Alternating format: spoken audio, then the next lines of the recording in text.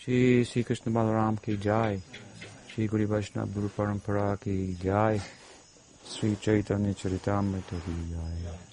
Oh Bhakta Vrinda ki jai. Oh Premanande. Welcome. And good evening. So, we continue our discussion of Ramananda Samvad. Ramananda Samvad. Samvad means conversation, and this is a conversation between Ramananda and Chaitanya Mahaprabhu. Ramananda is in a lower status in the social order, at the low end, although he's a government official. He's very socially removed from Chaitanya Mahaprabhu in this setting, who's a sannyasi. Very dignified, a spiritual position.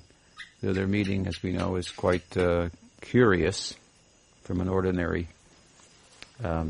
social point of view, given the social context and the social religious structure of the time.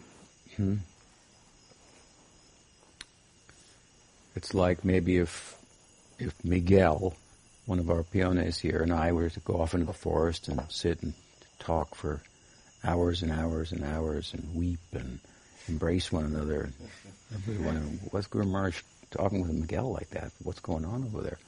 So this is what this conversation was like. It was very startling to the public. And so when they first met, so they arranged to meet in the evening in a secluded place. They're having this discussion. Of course, it's open for all of us, and there's much to be learned from the fact that they were on opposite poles of the social structure. And that'll come in this section that we're coming to now, in which Ramananda is asked by Chaitanya Mahaprabhu to speak further. He had asked him to speak about the meaning of life. What is the purpose of life, the goal of life, the highest ideal in life, and how to attain it? So Ramananda has been giving various answers. And for some time Mahaprabhu said, that's not good enough, that's external. Finally he came to hearing from great devotees about Krishna, and not trying to work one's way up there physically through yoga, for example, which can be very physical, or mentally through gyan and introspection unto itself as to the nature of the world or what the scriptures might be emphasizing and so forth. So these things are external. They involve a kind of a self-assertion. So when Ramananda said, well, if you don't like those things, then, and each thing he's giving, he's citing some verse from the scripture. So he cited authentic paths to attain certain ideals within a large kind of circle, or arch, if you will, or hierarchy of spiritual possibilities, religious and spiritual possibilities. So when he came to Gyan Shunya Bhakti, just don't make an effort to get grace. Position yourself in such a way that God will want to reveal himself to you. That, he said, Mahaprabhu said, that has some merit. The implication being that what can we do to attract God's attention by our self-assertion? What is our power? It's all God-given anyway. So how can a candle light the sun? The light from the candle comes from the sun. What will it do to illuminate the sun? Nothing. So our self-assertion unto itself to kind of like storm the gates of heaven and get in, this will not be effective. But if we position ourselves such that the Absolute wants to know about us, then the impossible becomes possible. Pujapad Sridhar Maharaj used to like to give an example that that he himself came up with in his youth to cast aside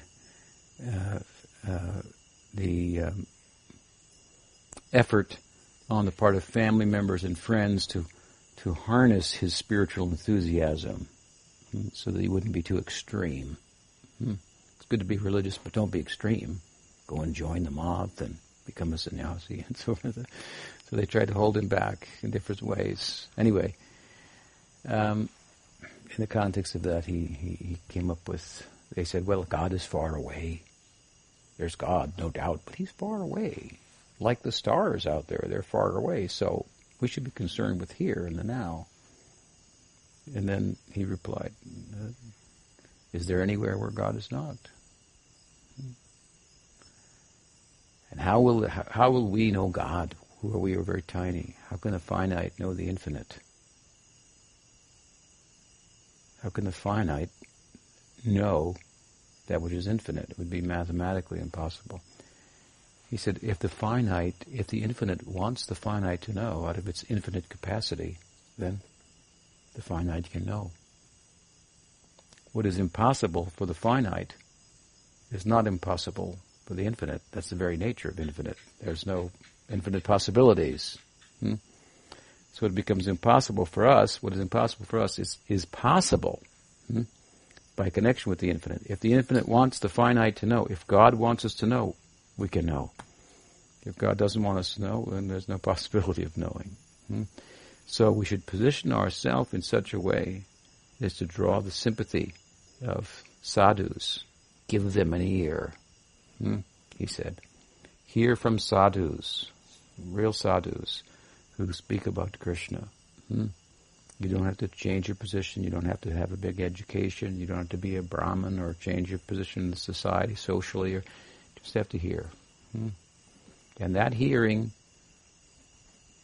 lending a sympathetic ear to that, this has the power ultimately to conquer Krishna. He who is Ajita becomes Jita by that. We will do things that we've learned from the sadhus is attractive to Krishna. So imitation of a good thing is a good thing.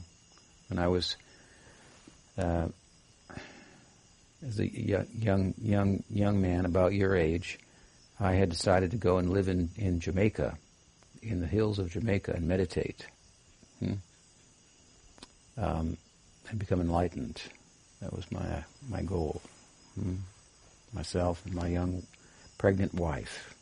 That was your age, and we had a ticket for $50 to get to Jamaica from Florida. It's a long story, of course, but it was New Year's Eve, and I met the devotees chanting on the street. Actually, I was directed by some other people. They said, "Oh, you should meet the Krishna people," because I was talking to them. And they said, "This is the kind of person you are. Go there." They told me. So I went there to the temple. And then they went out on Sankirtan for the night, for New Year's Eve. So I went out with them. They were handing out magazines and chanting. And then they stayed the night in Coconut Grove, in a tent, at the ashram. And then they wanted me to stay. I said, I'm going to Jamaica, I'm going to live in the forest and meditate and so forth. But at any rate, that morning when we got up, then one of the resident brahmacharis says, "We take a cold shower." I said, "Okay." So we took a cold shower. And then he said, "And we shave our heads too." I said, "I could see that." And so he was telling me all these things, So I said, well, okay, why do you shave your head, for example, or take a cold shower or any of the things about it? I said, "Why do you shave your head?" He says, "Because Prabhupada shaved his head."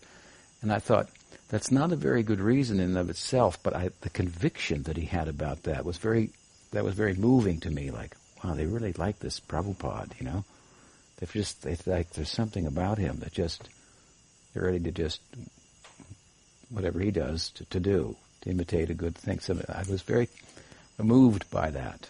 Of course, Prabhupada wasn't there, but I wanted to meet him. Of course, I It's a long story, but I built a house in Jamaica, in the forest, in the jungle, bamboo hut.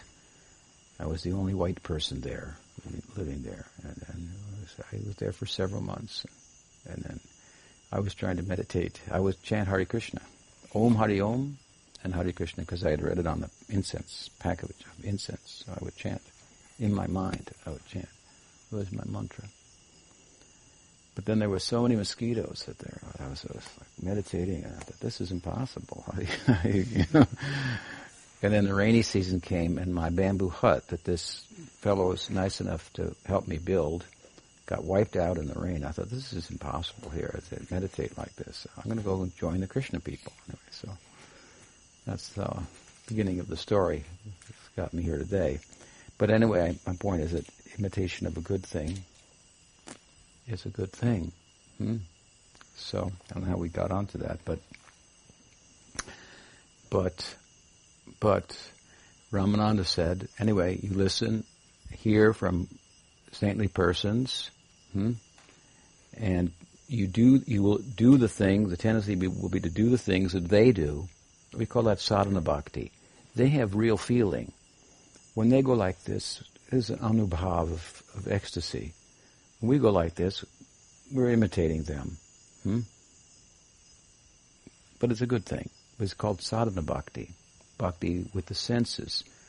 It said, Atashi Krishna Namadi Nabhavid Graimindri. With material senses, you cannot experience Krishna. So, but bhakti comes onto the senses and employs them. This is called sadhana bhakti. And so we do the things that sadhus do because we figure they love Krishna, and what they do is somehow attracting the sympathy of Krishna. So I've given an example before. When I was even younger, we used to take the bus to school, and we would go and wait, and the bus would come.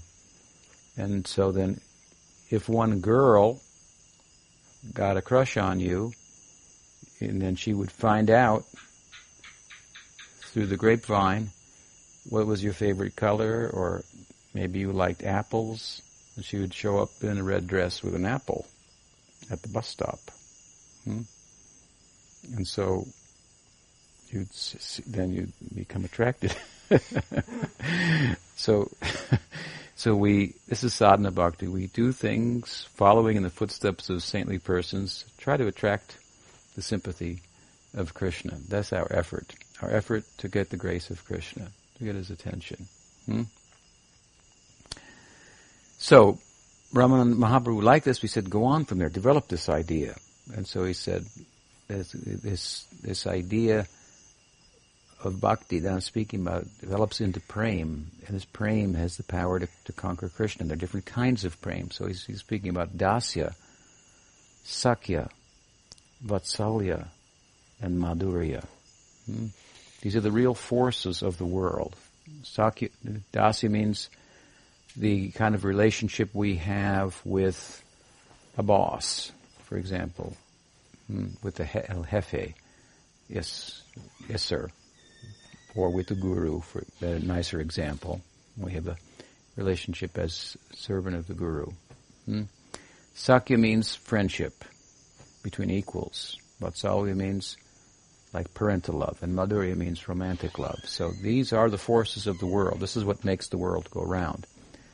The problem with it, of course, is that these forces of love, basic forces of love, they're not centered on an object that is enduring and capable of receiving and reciprocating in kind.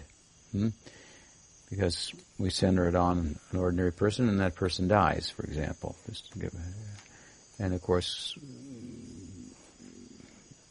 also we may not give fully and selflessly in that. But the idea is, of course, that such things exist, these forces, but if they're centered on Krishna, then this is only, what we have here is a reflection of that only. So the teaching is that what you think is real, but it's a little off-center. So he talked about dasya for Krishna, sakya for Krishna, vatsalya for Krishna, and madhurya for Krishna.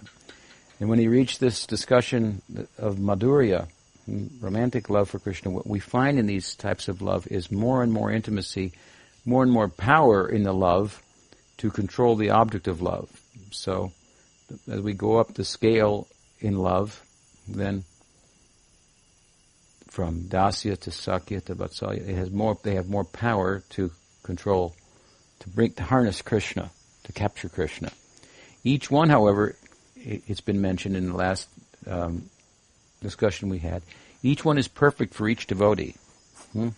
One may be better than the other from an objective point of view, but subjectively speaking, each devotee is happy with the kind of love that they have for Krishna. And that kind of love comes from the association that they have, the way in which Krishna offers love to you, by sending you a guru, for example, and sadhus, to influence you with the love that they bear. In our sampradaya, the main loves for Krishna are Sakya Rasa and Madhurya Rasa. Friendly love for Krishna, the cowherd, and romantic love for Krishna, like Radha's love for Krishna. But the romantic love for Krishna, as we'll see as we go on, is a kind of love in which the devotee becomes a maid servant, a handmaiden of Radha, and assists Radha in her love for Krishna. The person speaking here to Mahaprabhu, explaining all these things, is Ramananda. He's been envisioned differently by different devotees in terms of his relationship with Mahaprabhu in Krishna Leela, because Chaitanya Mahaprabhu is Krishna in a different Leela. So when he comes, then his different associates, Krishna comes, his different associates come with him. Mahaprabhu compared Ramananda to Pandava Arjuna, who has a certain type of friendly relationship with Krishna in the city. Actually, in Chaitanya Charitamrita, so in that sense, when we look at it like that, this is a re-speaking of the Bhagavad Gita. Because the Bhagavad Gita is between Krishna and Arjuna, but things are reversed here, because in the Bhagavad Gita, Arjuna is asking the questions and Krishna is giving the answers. Here, Krishna, as Chaitanya Mahaprabhu, is asking the questions and Ramananda is giving the answers. And this Leela of Chaitanya Mahaprabhu, of course, is a sequel to the Krishna Leela. So, from that perspective, it's almost as if Arjuna has appeared again and Krishna is testing him if he really understood the Bhagavad Gita. And now Krishna is asking the questions in the form of Chaitanya Mahaprabhu, and Arjuna in the form of Ramananda is giving the answers. And he understood very well the deepest secrets and implications, theological implications of the Gita, which ostensibly on its face is not so much about rasa, it's more about you're not the body and Krishna is the supreme Godhead and you should surrender to him and so forth. But if we look deeply in the text, we can find, it's cool.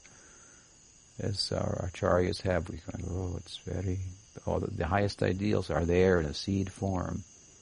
And then they bloom and blossom and flower in the sequel to the Gita, which is Srimad Bhagavatam, of course. So from another perspective, in Chaitanya Charitamrita, Krishnadas Kaviraj, the author, identifies Ramananda with Subal. Subal is Krishna's closest friend. He is what's called a Priyanarmasaka, a friend who's very intimate with Krishna. And therefore, when Krishna, for example, is in need of solace in terms of his romantic life with Radha, who's rebuffing him and telling him to go away at some point, then Krishna in his separation gets solace from Subal, who will speak to Radha on his behalf, who will speak to Krishna on Radha's behalf. And he, as an intimate friend, he has a connection with, he's in a friendly relationship, Sakya, but his Sakya is mixed with some Madhurya. It's a mixture. It's the kind of sentiment we found in our Prabhupada, expressed by him. So, Krishnadas later, in Chaitanya Charitamrita, he identifies this Ramananda with Subal. Subal is capable of explaining these kinds of things, apparently, in the mind of Krishnadas Kaviraj to Chaitanya Mahaprabhu in the form of Ramananda. But in the book of Karvikarnapur, where various associates of Chaitanya Mahaprabhu are identified with different associates of Krishna in the Leela. He's identified Ramananda with who? With Vishaka. Maybe with Lalita. But later acharyas have identified with Vishaka. So there's different ways of looking at this, but Vishaka Gopi is very capable of instructing Krishna about what is the nature of Radha's love, which is why Chaitanya Mahaprabhu, Krishna came to the world as Chaitanya Mahaprabhu to experience what is Radha's love for me. Try to get in her head and heart and experience himself from her perspective. This is what he's trying to do. Vishaka is the close friend of Radha, who was born on the same day. Her name, Vishaka, and Radha are names for the same constellation, the same star under which they were born. So they're very much alike. So Vishaka is very capable of teaching Krishna in the form of Chaitanya Mahaprabhu about Radha's love. And of course, when Chaitanya Mahaprabhu was pursuing what is Radha's love, it's very extraordinary. It exceeds my own experience in love. I have to taste it. Then, and we heard about this in the last class, this overflows to the world. So we're getting the benefit of that. His madness, if you will, is overflowing in the form of the chanting. And the Yuga Dharma of chanting Hare Krishna has been woven together with prema like a garland, and he's given it to the world. We heard that Krishna in Rasa Leela, and this is where we left off, what happened? That Krishna left the Rasa Leela with Radha secretly. And the other gopis suddenly found that he wasn't there, so they went looking for him. They found his footprints, and then they also found Radha's footprints. So they realized he was carrying her at some point, and then he put her down. And they saw both footprints. And then Krishna disappeared from Radha also. And then they found Radha, the other gopis, without Krishna. And they all consoled her. They knew she was special. Then they went to the bank of the Jamuna and they began to do kirtan, guna kirtan, lila kirtan.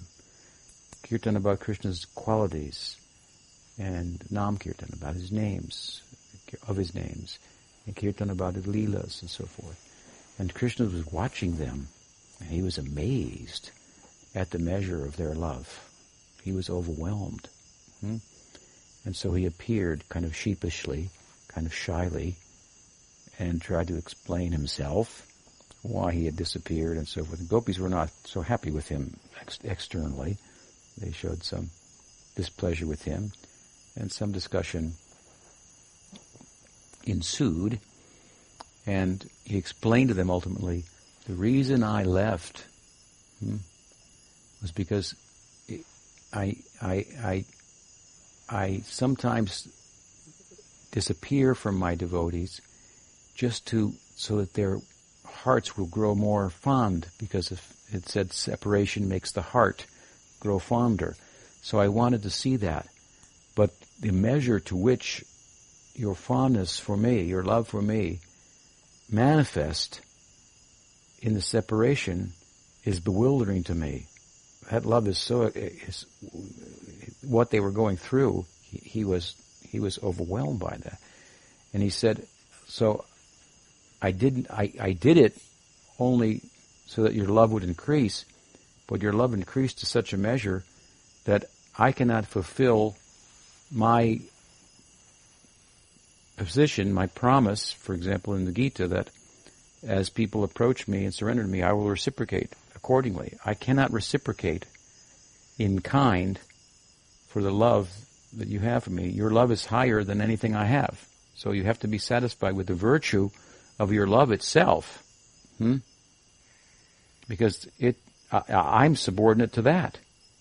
And this is where Krishna thinks, I've got to taste that. That's incredible. I've got to get in that, from that perspective, and try to taste rasa.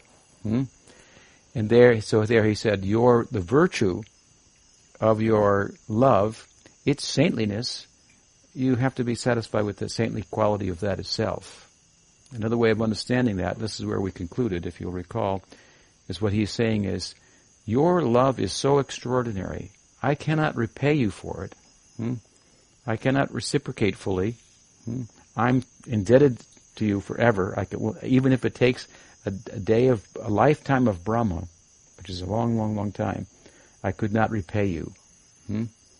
But what I will do to try to repay you is I will become a sadhu, and I will make devotees for you. And that is Chaitanya Mahaprabhu, whose Krishna became a sadhu, and he's making devotees for Radha. So Mahaprabhu heard this from Ramananda. He said, this is certainly the highest thing. But if you could you say a little something more? And Ramananda Rai kahe, ihar aage puche hen jane, etad deen nahi jane, ache bhuvane. Ramananda replied, until today, I do not know of anyone in this world who could inquire beyond what I've already said. He's saying, you're like blowing my mind, to use an English phrase, with your questioning. But I do know something. No one's ever asked me. But you're asking me. So I do have something to say. He says, Ihar madhye radhar prem sadhya shiromane yanghar mohima sarva shastra vakhane. Among the loving affairs of the gopis, this romantic love, this madhurya rasa, which is so extraordinary, Ramananda said, in Radha's love, in particular, for Krishna, is the zenith, the topmost. Within Madhurya Rasa, there are different types of Madhurya Rasa. Within that, Radha's love, that is the best. He says, indeed, the glories of Radha Rani are highly esteemed in all of the Shastra. This is a Gaudiya perspective. The Gaudiyas feel like this, and they see like this. Most people will say, well, Krishna is great, and they don't know much about Radharani. We think, actually, if you really know the scripture, it's all pointing to the love of Radha. So, he'll quote a verse now, some verses, to establish his point. He's made the point that in Madhurya Rasa, Radha's love is supreme. So if you want to taste love, you want to how you taste Radha, he will teach how to taste Radha's love, because you cannot become Radha. But there's a secret way how you can taste Radha's love. That's where this whole conversation is going. But for now, he wants to establish that Radha's love is very extraordinary. And how will we determine that it's most extraordinary within Madhurya Rasa? Well, how do we determine that Madhurya Rasa was extraordinary in comparison to Vatsalya, Sakya, and Dasya? Because it controls Krishna more. It brings Krishna, this is the whole idea of Gyan Shunya Bhakti, right? Ajita jitopi asitrayas trilokyam. He who is unconquerable, the infinite, becomes conquered by the finite through love. Krishna becomes a plaything. God becomes a plaything in the hands of bhakti, prem bhakti.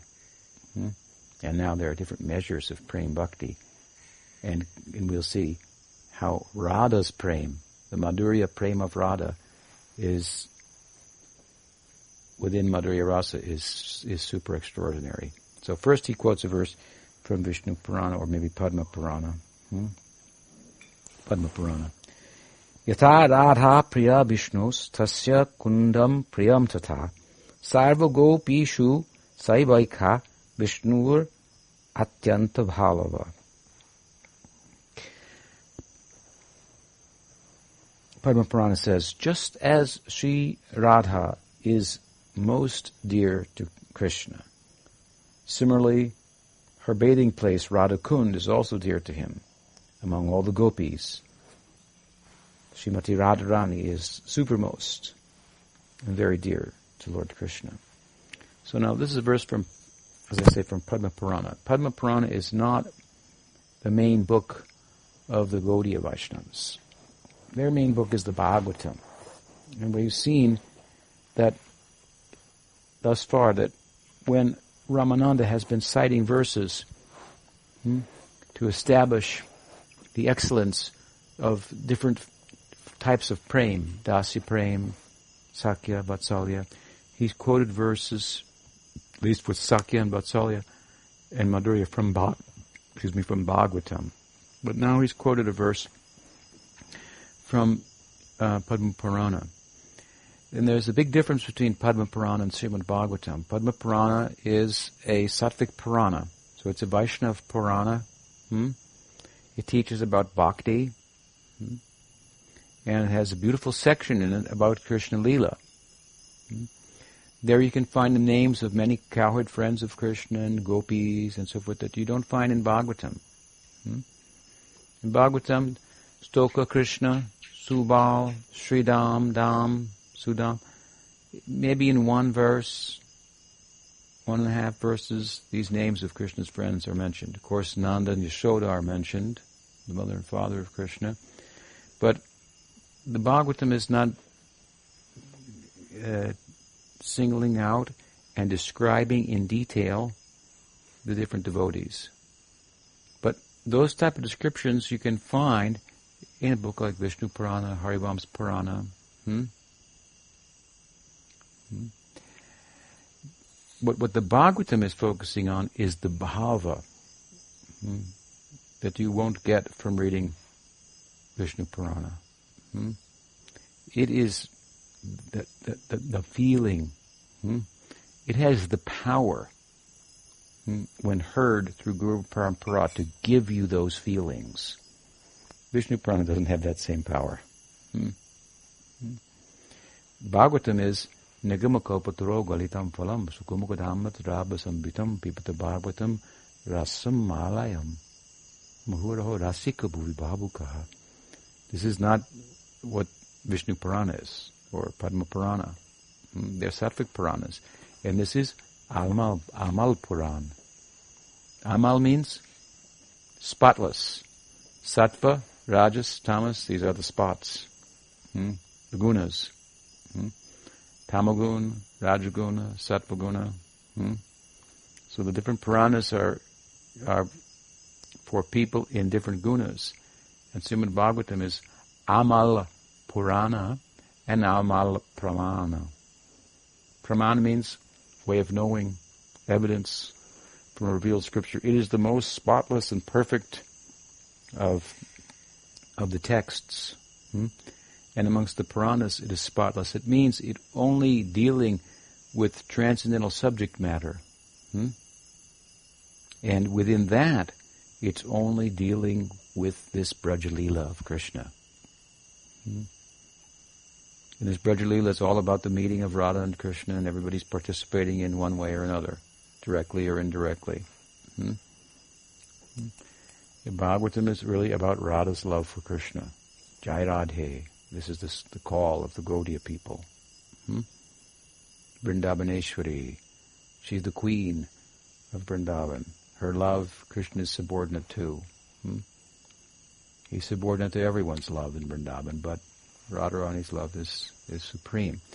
But he's gone to Vishnu Purana because there the name is directly mentioned. And it said, she's the topmost gopi. And that her Kund, Radha Kund, this is very special. This has been brought out by the Gaudiya people. The midday pastimes of Radha and Krishna at Radha Kund, where Krishna goes out every day, cowherding, playing sports in the forest, and then about after lunch, he takes a few million friends, just a certain type, those who know about his romantic life, and they go. There's a lot of room, so they go. They tell the other boys, we're going to go visit he said, there's an astrologer in town, a famous astrologer. I think we should go to see him. So all the boys said, yes, let's go. I can't take everybody. That will be too, so some of you stay here with Balaram, a few of us Subal and Madhu Mangal. That's a few of you. Ujjwal, Kinkani, you come with me. We'll go. Then they go somewhere else, of course. They go to meet the gopis, and they go to Shamakund, next to Radhakund, and then there are the Radhakund midday leelas of Radha and Krishna. And when Krishna's really feeling separation of Radha, he might go to Radhakund and perform austerities and meditation there and so forth to try to. So the Kund is said to be like the overflowing of Radha and Krishna's love for one another. So it has it has super power. If the two love one another, and the two rivers of love join, and then they cause a flood, goes over the banks. So it's a very special place. So it's been mentioned here, and Radha's name has been mentioned. Now, he goes to Bhagavatam. Anayaradito nunam Bhagavan Haririshvara. Yanno bihaya govinda prito yamaya draha. So Ramananda cites this verse from Bhagavatam. So he some technical details, names are given, some other details about Leelas, and you may think, oh, that's higher book. Finding the names of Radha and Lalita, Vishaka, and some other pastime, but you cannot get the feeling. It doesn't have the power, like Bhagavatam, that those feelings might come within you for the Braja Leela. You have to understand how Vishnu Purana is talking about it. Vishnu Purana is about Vishnu Bhakti. It's talking about Krishna Bhakti as an aspect of Vishnu Bhakti, where Krishna appears to be the avatar of Narayan. Bhagavatam is speaking about it in a different way, where Narayan is the avatar of Krishna. And the excellence of Krishna and Krishna Leela is measured by the possibility of intimacy with him, rasa, and so forth.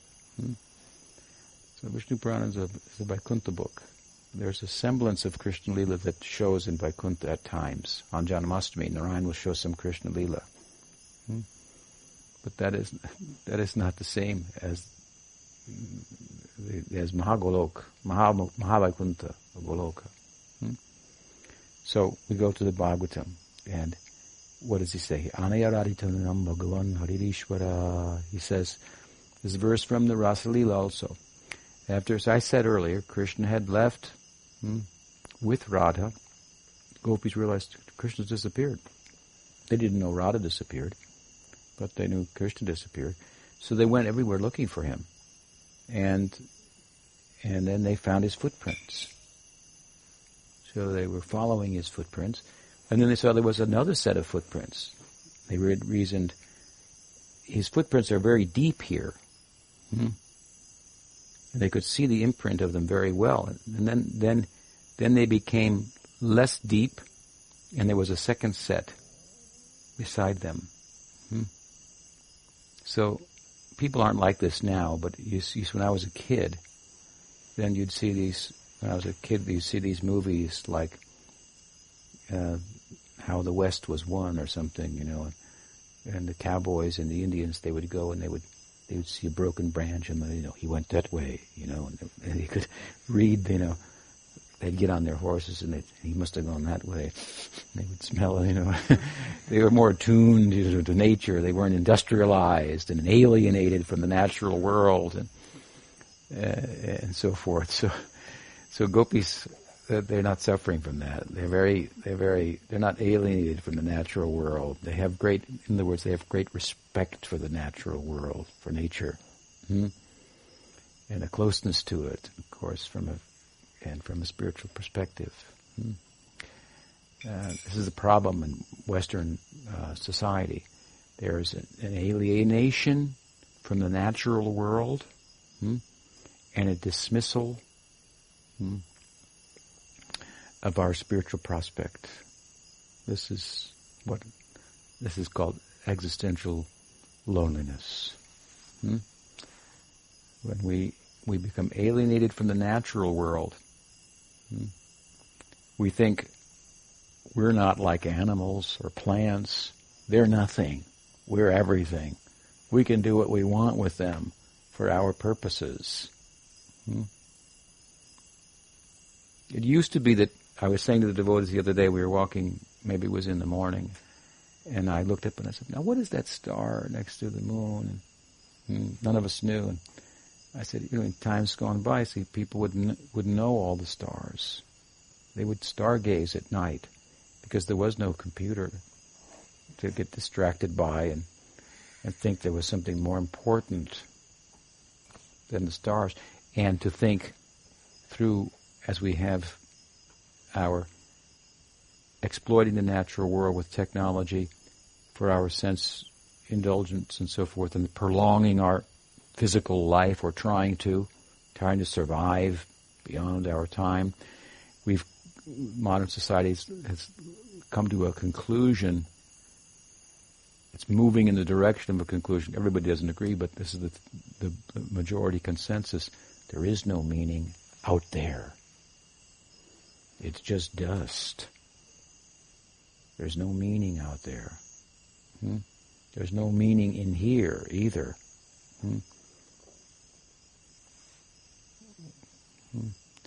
So this is what I mean by alienation from the natural world. It causes some kind of existential angst and so forth. And when you combine that with then the dismissal of the spiritual prospect that human life really affords us, then you get what's called existential loneliness. It's a problem. So gopis didn't have that. They understood the natural. The whole world, the natural world, is talked about in the Bhagavatam. It's a sacralized universe. The whole universe is looked at from a point of view that, if you learn to look at it like that, it will promote experience of the fact that you're spiritual and you're a unit of meaning and value, rather than just atoms bouncing up against one another like pool balls, bumping into one another, like raindrops falling on their... Does it mean anything? Are your words any more meaningful than just rain falling on the roof, that noise? You say, yes, they are, and you're a unit of consciousness, and consciousness is not matter, and so forth. So, what I'm saying to you is that Krishna consciousness brings us more in touch with the natural world, but doesn't make an animal out of us. It brings us more in touch with the natural world in such a way that we cannot deny or dismiss the spiritual prospect that human life has afforded us. We pursue the spiritual prospect, and we come close to nature.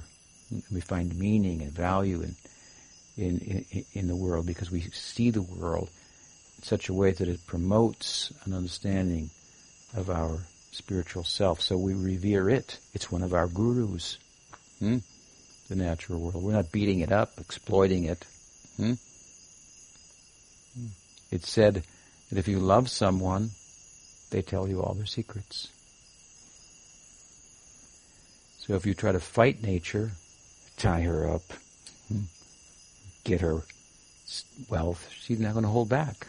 But if you love, then she will tell you all her secrets. And what is the big secret nature has? The big secret is, you are my soul. We are the soul of nature. We didn't know it. Nature can tell us that. This is what the rishis did. They examined nature like a student trying to learn, and this is in a certain way. And this is what they learned. They learned we are the soul. As in human life, the soul comes to the surface. Very extraordinary. So anyway, gopis, they saw, here his footprints are very deep in the earth. here the impression is less. And here we see the footprints of another. So then they thought, like an Indian, oh, like a shaman. Oh, he was carrying her. Therefore the footprints are deeper. Now he's put her down. His footprints are less deep and hers are alongside. And who is she? But he's carrying her. And we're looking for him everywhere. He left us secretly. And we see, oh, he left not alone, with one of us. And therefore they concluded, they're looking at the sign language in the words. They're looking at the signs in nature. They're making these conclusions. And what is their conclusion? Anaya radito nunam. This gopi, anaya, another, radita. Radha means, anaya aradita. Aradhana means worship. This gopi worshipped Hari, Bhagavan, Ishwar, Anaya radito nunam. The fact is, the truth of the matter is, this gopi worshipped God, Bhagavan, who's complete, full of all opulence, Hari, who takes everything away, Ishwar, who's the controller, better than us. This gopi worshipped God better than us, and therefore, yo yan no vihaya govinda pritoyam anayadraha. Therefore, Krishna, Govinda, has taken her to a secret place without us. So they're reasoning what? This girl is more religious than us. We all wanted Krishna for our boyfriend, for our husband. This is what this Rasa Leela is about. We met with him at the time of the Vastraharana Leela, when we prayed to Katyayani to have Krishna as our husband, and we bathed every day in the Jamuna up to our necks in Agrahayana, beginning of winter. We ate only Havishan, unspiced khichdi, once a day, with our hands behind our back, like this, only as much as we could eat, as long as we could hold our head down. And then we made our way to the Jamuna, and we bathed there in the cold, and this way we worshipped Katyayani to get Krishna as our husband. At the end of the ceremony, Radha and other gopis, those were a certain type of gopis, Radha and others came. And at that time, they bathed with us too. And Krishna came with Sridham and Sudam, Kinkini, Vasudam. And Krishna stole our clothes and climbed up in the tree. Made us come out. Because he saw us naked, then we could never give ourselves to anybody else. At that time he said, in the future, we'll make this right. We'll consummate this relationship. That's now happening in Rasa Leela. He blew the horn, his flute, they came. So now they're a little bit older, and they're having the rasa dance. So anyway, and he's disappeared, and they think, we all worshipped, of course they worship Katyayani then, but I mean, they're all praying to God is the idea that Krishna they can get Krishna in their life. So this gopi must have worshipped him more, because she must be super religious. Because Govinda's taken her and left us. Now, of course, some of the gopis, they could immediately understand that gopi is Radha, because they were the attendants, friends of Radha, so they knew the markings on the bottom of her feet. They could see those. So they were very happy to see that. Oh, Krishna's gone. This is where he's gone with Radha. other gopis who weren't in Radha's group, competing for Krishna's attention. Radha's friends don't compete with her. They try to assist her in meeting Krishna. Other gopis compete. This is for the sake of rasa. So they saw it, and they spoke this verse, according to Bhakti Vinod. Chandravali spoke this verse, Radha's chief competitor. And she said, someone has worshipped Anayaradita. So the name Radha comes from this. This is a secret way in which Radha's name is mentioned in the Bhagavatam. Bhagavatam doesn't have time to mention everybody's names and the color of their dress. And he wants to speak about the feeling, so that it may come out.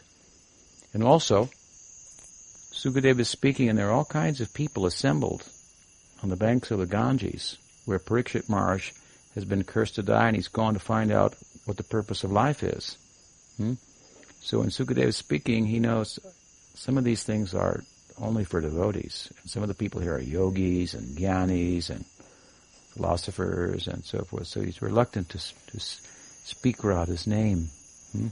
And also, this is a Ras Shastra. Rasa means that the language will be like a lover, very indirect, loaded with all types of meanings. Just like if you love someone and you're in the public, then you may talk to them in such a way that nobody knows what you're talking about. Only you know. You have different names for one another that only you know. And your own language and so forth. So, the Ras Shastras are written like this. They're layered with meaning. They say one thing externally, but they mean something else, and you have to go inside to find out. So this is how Bhagavatam is, one of the languages of the Bhagavatam. It speaks like a friend, like the Puranas. It speaks like a king, like the Veda, and it speaks like a lover. But those other languages are all bringing to this point in the center of the book, this love language is the dominant voice. And in rasa, in writing, if you were writing drama or poetry, this is the idea of Ras Shastra, then it said, if you want to write about the paramour lover, in Parakiya Bhav, then the heroine's name is not to be mentioned. She is to be described, but not mentioned. In the Leela, it appears that Radha has been betrothed to someone else. And she's breaking that off and secretly meeting with Krishna. So she's a Parakiya. This is paramour love, Parakiya love, unwedded love. And so the heroine's name is not to be mentioned. For different reasons, Sukadeva, this means again, Padma Purana is not a rasic, not a Ras Shastra. Bhagavatam is.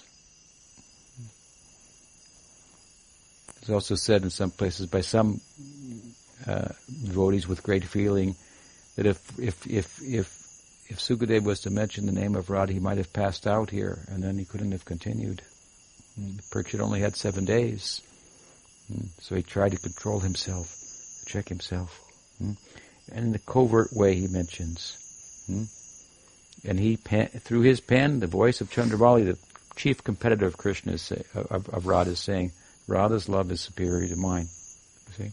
This is why this verse has been quoted, to establish that within Madhurya Rasa, Radha's love is the supreme. It's so nice that what this verse really says, we've just given a partial explanation here. What this verse really says is that what? Just see. What is the nature of this gopi's love, of Radha's love? He who is Bhagwan, the possessor of all opulence. He who is Hari, who takes everything away. He who is Ishwar, the supreme controller. He has now taken the form of Govinda. Govinda means who gives pleasure to the senses. And he is completely been controlled by her love. He's Bhagwan. He's Hari. He's Ishwar. These are all names with Aishvarya from the perspective of the verse. Hari, who takes everything away. Ishwar, who is the controller of everything. Bhagawan, the possessor of all opulence. He has been taken by her love away from all the other gopis into a private place, and as Govinda, he who is the Ishwar, the Bhagawan and Hari, is only giving pleasure to her senses. That's what he's doing. How much controlled he is by her love. He's living only to give pleasure to her senses. What kind of Bhagawan is that? What kind of Ishwar is that? He's completely controlled. He's the stealer of everything. He's been stolen by her. He's the possessor of all opulence, and he thinks having her in my life is the real opulence of my life. Without that, I have nothing. People say I have everything, but I feel without her love, I have nothing. The gopis are realizing, what is the position of Radha? This is very extraordinary. And Mahaprabhu says something very extraordinary. He says, Prabhu kahe, Agi kaha sunite phoye sukhe, apurvam vrita nadi bahe tomar mukhe. Please speak on. I am very happy to hear you because a river of unprecedented nectar is flowing from your mouth. Churikari radhake nila gopi ganadare anyapeksha hoile premer gadhatha naspure. This is the important part, he says. But during the rasa dance that you're describing, this is the Sarat Purnim, in the fall, in the autumn moon. Krishna did not exchange loving affairs with Radha because of the presence of other gopis, because of dependence on others. The intensity of love between Radha and Krishna was not manifest, therefore he stole her away. What's being said here is that Mahaprabhu said, it sounds good, I like what you're saying, it's nice, but it causes a slight problem for me. Because what you want to say to me is that Radha's love is supreme. And it has completely the power to completely control Krishna. But what we saw in this rasa dance is that Krishna stole Radharani away. He uses the words here. Churikari. He's a chor, a thief. He stole Radharani away. That means secretly he ran off with Radha, and the other gopis suddenly found that he was gone. Mahaprabhu finds a defect in this, in terms of this example of Krishna sneaking off with Radha, fully demonstrating the idea that Radha has the complete power to control Krishna. Why? Because he says that Krishna stole Radharani away secretly. Therefore, it appears that he was afraid of the other gopis, that he was somewhat controlled by the other gopis' love. He's somewhat controlled by their love, and so forth he had to do it secretly. He's not completely controlled by Radha's love. So he's setting up Ramananda. Ramananda says, okay. Radha laki gopi re jari sakshat korityag tobe jani radhai krishner gada anurag. Mahaprabhu goes on, if Lord Krishna rejected the company of all the gopis, if he had done that in front of them, without being afraid of them, that they might not be happy with him, it means that, he's somewhat controlled by them, then we could understand that Krishna's affection for her surpassed that of all the other gopis. But that's not what happened. Roy kahe, tobe shuna premer mohima, tri jagate radha premer nahika upama. Ramananda continued, okay, then please hear from me. about the glories of Radha's love, if you have any doubt about that. Her love for Krishna and the affairs between Radha and Krishna are beyond compare within these worlds, within the three worlds. So now he will go on and he will give another example of Leela to show not only he will show what Mahaprabhu wants and more. Mahaprabhu wants to see that Krishna loves Radha more than all the gopis. That's what you want to say. But I have a doubt if that's actually the case from what you've cited. He says, okay, you want to see that? I'll show you. And you're Krishna. Chaitanya Mahaprabhu's Krishna. I will show you now. What you wanted to see, evidence for what you want, and beyond that. I will show you. What is the time? 7:40. So we'll hear that in the next discussion. Stay tuned. See Radha Vrindavaneshwari ki jai. Any question? Yes. So Radha's attendants were in the Rasa dance? Yes, also. And in his final book, Rupa Goswami, Utkalika, what is that name? In his final book, Rupa Goswami demonstrates that he was present even when Krishna stole Radha away. And he witnessed the whole thing. She did. Rupa Manjari. Yeah. Special position of the attendants. You're asking if they were present. Yeah, they were present. Did they dance with Krishna as well? No. Okay. They don't want to be directly with Krishna. They want to serve Radha because they know you can't compete with Radha, but if you serve Radha, then whatever she experiences, that will come to you indirectly. So I said earlier, what this is going to is how to taste Radha's love. Chandravali cannot get the same measure of love from Krishna that Radha can as a competitor, but her handmaidens, Radha's handmaidens, they go through the back door. How dear Radha is to Krishna is being pointed out here. So those who have completely dedicated themselves to Radha, then how dear they are to Krishna. But they don't want to have direct romantic union with Krishna because it's better to have direct service to Radha. Because then you become acquainted with all her ecstasy comes to you indirectly.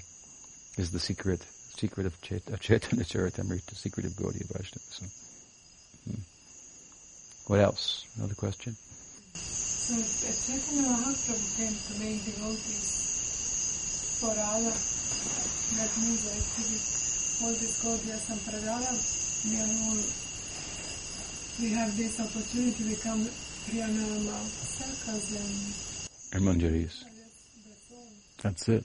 That's what it's about. Even down to Sakya, not Sakya without. Well, Nityananda Prabhu came with other sakas also, who were not Priyanarma sakas. That's true. He came with them, but the example. Brihad Bhagavatamrita, for example, Sarup is a Priyanarma saka. And there are other examples, but yes, this is the idea. Priyanarma saka. And Manjari Bhav is what the Sampradaya is offering. Primarily Manjari Bhav, but overflow is there for Priyanarma sakas, and they're very close. You got it. That's the secret. So people want to know, what is my sarup? Am I a stone? Am I a tree? Am I a... No, this is what opportunities being offered. The Sampradaya. Take advantage of it. It's good. It's good. God knows best. What else? Any other question? Yes. How about the writings of Goswamis? I think they do mention names of gopis, Radha directly, so they don't follow this rule. They don't follow the rule. Yeah, they do. They do. What they're, of course, this is Bhakti Rasa. So, it's ordinary rasa has its rules and so forth. We follow it to a point. I mean, they'll follow it to a point, writing, but they're taking what's in the Bhagavatam, and you can say this, they're writing commentaries. Their books are commentaries on the Bhagavatam. Their Leela Granthas, even they're bringing out what the Bhagavatam is saying in a secret way. They're bringing it out more. And within that there are secrets. And within their writing also. It's very layered, yes. Where is it described that it's only Swayam Bhagavan, Krishna, that is dancing with Radha, and his expansions which revolve the other gopis? Because that's also quite indicative of superior position. Well, that would be a point of tattva. But it's coming. And he will cite from Gita Govinda. A little later, further from Gita Govinda. And that is a different rasa dance. Basant Rasa Leela. For example, at that time when gopis were going, the evidence is there in another way. Krishna appeared before them with 4 arms. They were looking for Krishna. And they paid obeisances to him, 4-armed Krishna, and they said, have you seen the 2-armed one? They weren't interested in him. And he said, go that way. But when Radha, when he appeared before Radha, he couldn't show 4 arms. That's how she's controlled. He had him so controlled, he could not. He fully corresponds with her love. That will come later. He'll use another example here from Vasant Rasa Leela, springtime Rasa Leela. Get to that tomorrow. Yes? Does Ramananda know the whole time that Chaitanya was Krishna? He knows and he doesn't know. He's going back and forth. That's the nature of Gaur Leela. They know, they don't know.